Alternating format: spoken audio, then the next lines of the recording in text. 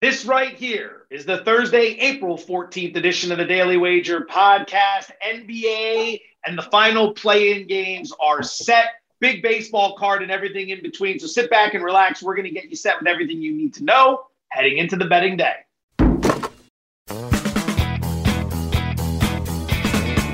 All right, boys and girls, welcome back to the Daily Wager podcast presented by DraftKings, America's top-rated daily fantasy app. She is Anita Marks. My name is Joe Fortenbaugh, and we have a lot of information to get to for today and beyond. And let's start with beyond, Anita, because the NBA's final play-in games for Friday night are set. Atlanta's going to be in Cleveland. The Clippers are going to host the Pelicans. The final two playoff spots up for grabs. Since neither of us is on the podcast tomorrow, we might as well share our thoughts on the early openers. So let's start with the first game. The Hawks are laying 2.5, total of 223.5 in Cleveland after they annihilated the Hornets on Wednesday night. What do you like in this one? Yeah, I love Atlanta only laying 2.5 right now. I know no word yet in regard to Jarrett Allen. I do not expect him to play. I think that would be a big caveat for the Cavs if he was able to play. Since the All-Star break, they've only won 9 games. Their defense is not good, and they're not a great three-point shooting team. Meanwhile, you've got a Hawks team. They're peaking right now. They're averaging 133 points per game since mid-March. They've won 3 straight against the Cavs this season. They've got 6 players that average double digits whenever they do go up against him. I also like prop bets in regard. You know me, I like the prop bets in regard to the player props that are out there. Nothing is hit the board. No way. Except you can wager that Trae Young's going to put up more points than Garland at minus 130. So I've already laid some money down on that. Yeah, I mean, last time these two teams went up against each other, Trae and crew were just draining 3-pointers like nobody's business. Like I said, the Cavs defense not great without Allen on the court. So I'll lay the points with Atlanta. Haven't done anything with the side yet. If I was to do something, I'm looking at Atlanta. Will play the total. Got it at 224. Some shops are down to 223.5.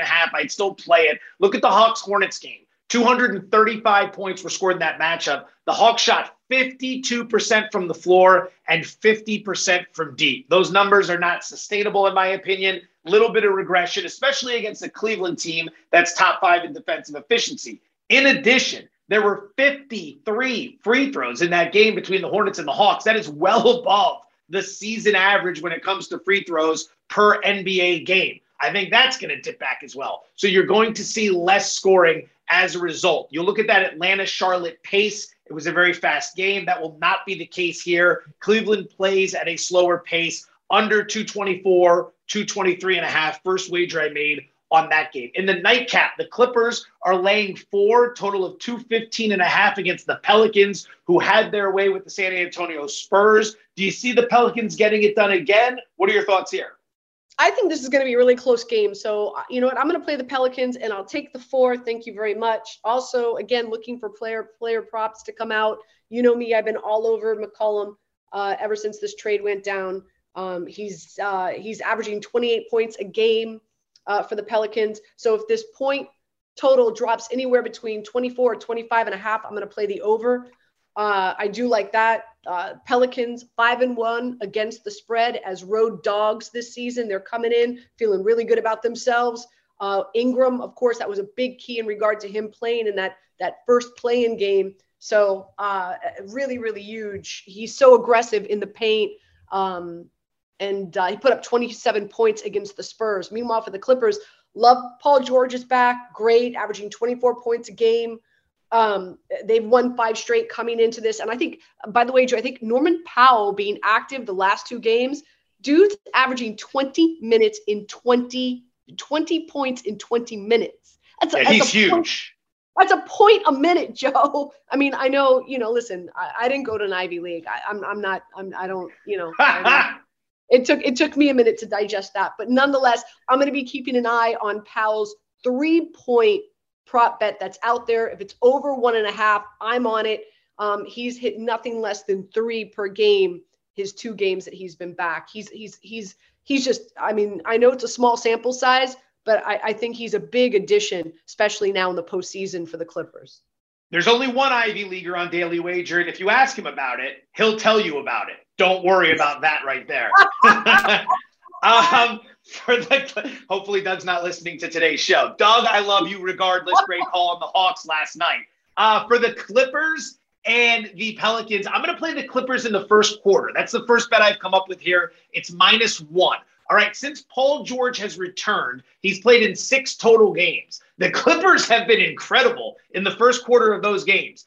5 of those 6 games, they've won the first quarter. They've won all those 5 games in the first quarter by at least 4 points. So it's not even close. And you might say, well, it's only 4 points. Yeah, in a 12-minute first quarter. Extrapolate that out. That's 16 points over a full game. That's insane. They're winning the first quarter of those 5 games by an average of 8 points per quarter. So they're blowing teams out. And they did the same thing in Minnesota in the first play-in game. They beat them by 6. The only game they didn't win the first quarter since Paul George returned and has been active was the first game back against Utah. That's it. Every game since, they've won the first quarter. The Pelicans shot 54% from the floor against the Spurs. They benefited in a huge way from Pirtle and Murray being in foul trouble early in that game. They get one less day of rest.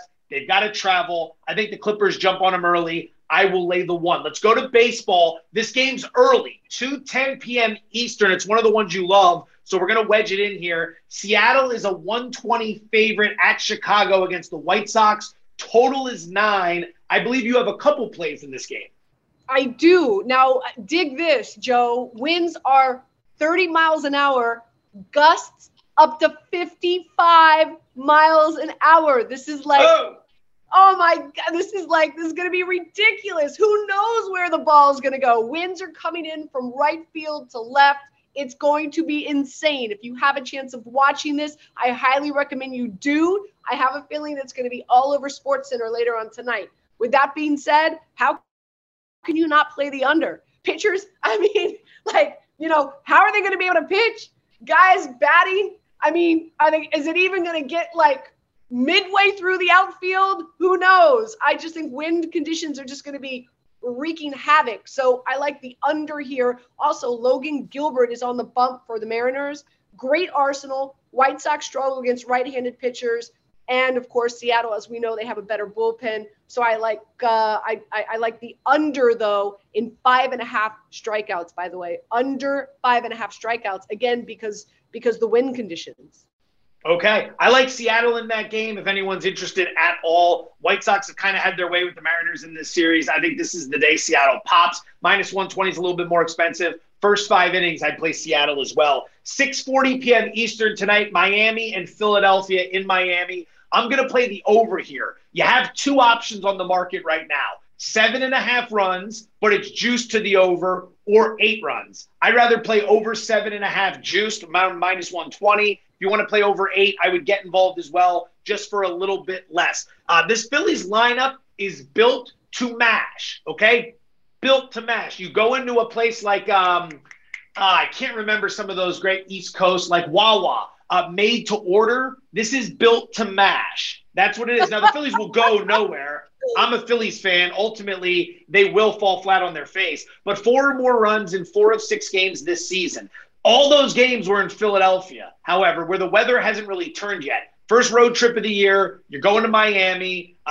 Whether they've got a roof or not, it doesn't matter down there. Weather's good. Conditions are right for hitting. Okay, you're going against Sandy Alcantara. Decent pitcher, not great. Philly's going to put up their share. Miami should score as well. Kyle Gibson's pitching for the Phillies. I think this total is down a little bit because Gibson had this great first start, so they figure the Phillies are going to lock down the Marlins. I don't see it. It was against the A's. The A's are terrible. They traded away all their bats. And Gibson's a guy who last year with the Phillies had an ERA north of 5. So I think we're getting a good price here. Go over 7.5 with the juice. Play over 8 if you need to as well. 5:14 p.m. Eastern, Milwaukee laying 145, -145 against the Cardinals. What do you have your eye on in this one? Listen, I picked the Cardinals to win this division, and I like them today on the money line, and you get it at +120. Adam Wainwright's on the bump for him, for the Cardinals. 6 scoreless innings he pitched on their first day, And you've got the Brewers. Woodruff is pitching for them. He had a rough go against the Cubs. 3 walks, he hit 2 batters, and gave up 7 earned runs. So also, I know it's a small sample size. Season just started, Joe, but you've got a Cardinals team, second best offense so far in Major League Baseball. So I'm all over the Cards, and I love the fact that you can get them at plus 120. Okay, keep it moving. 8:10 p.m. Eastern, Kansas City and Detroit. The country's been waiting for us to talk about this game. Everyone's going to be watching it tonight. Royals and Tigers, eyeballs like none other. Total's 8.5. I'm playing the over. Casey Mize is pitching for Detroit. Average at best. We saw him in his debut. He was touched up by the White Sox. No shame in that. The White Sox are going to blow up a lot of people this season. For the Royals, that's the throwback to Zach Greinke, who's taken the mound. Greinke, look, it's name only right now. It doesn't mean he stinks, but he's not what you remember, all right? He's 38 years old. He's coming off a season with a 4.16 ERA and the second worst strikeout per 9-inning ratio of his career. The only one that was worse was early in his career in 2005, all right? These two teams are tied for most runs allowed in the American League at 34. Total sitting 8.5. I don't believe in Greinke. I don't believe in Mize.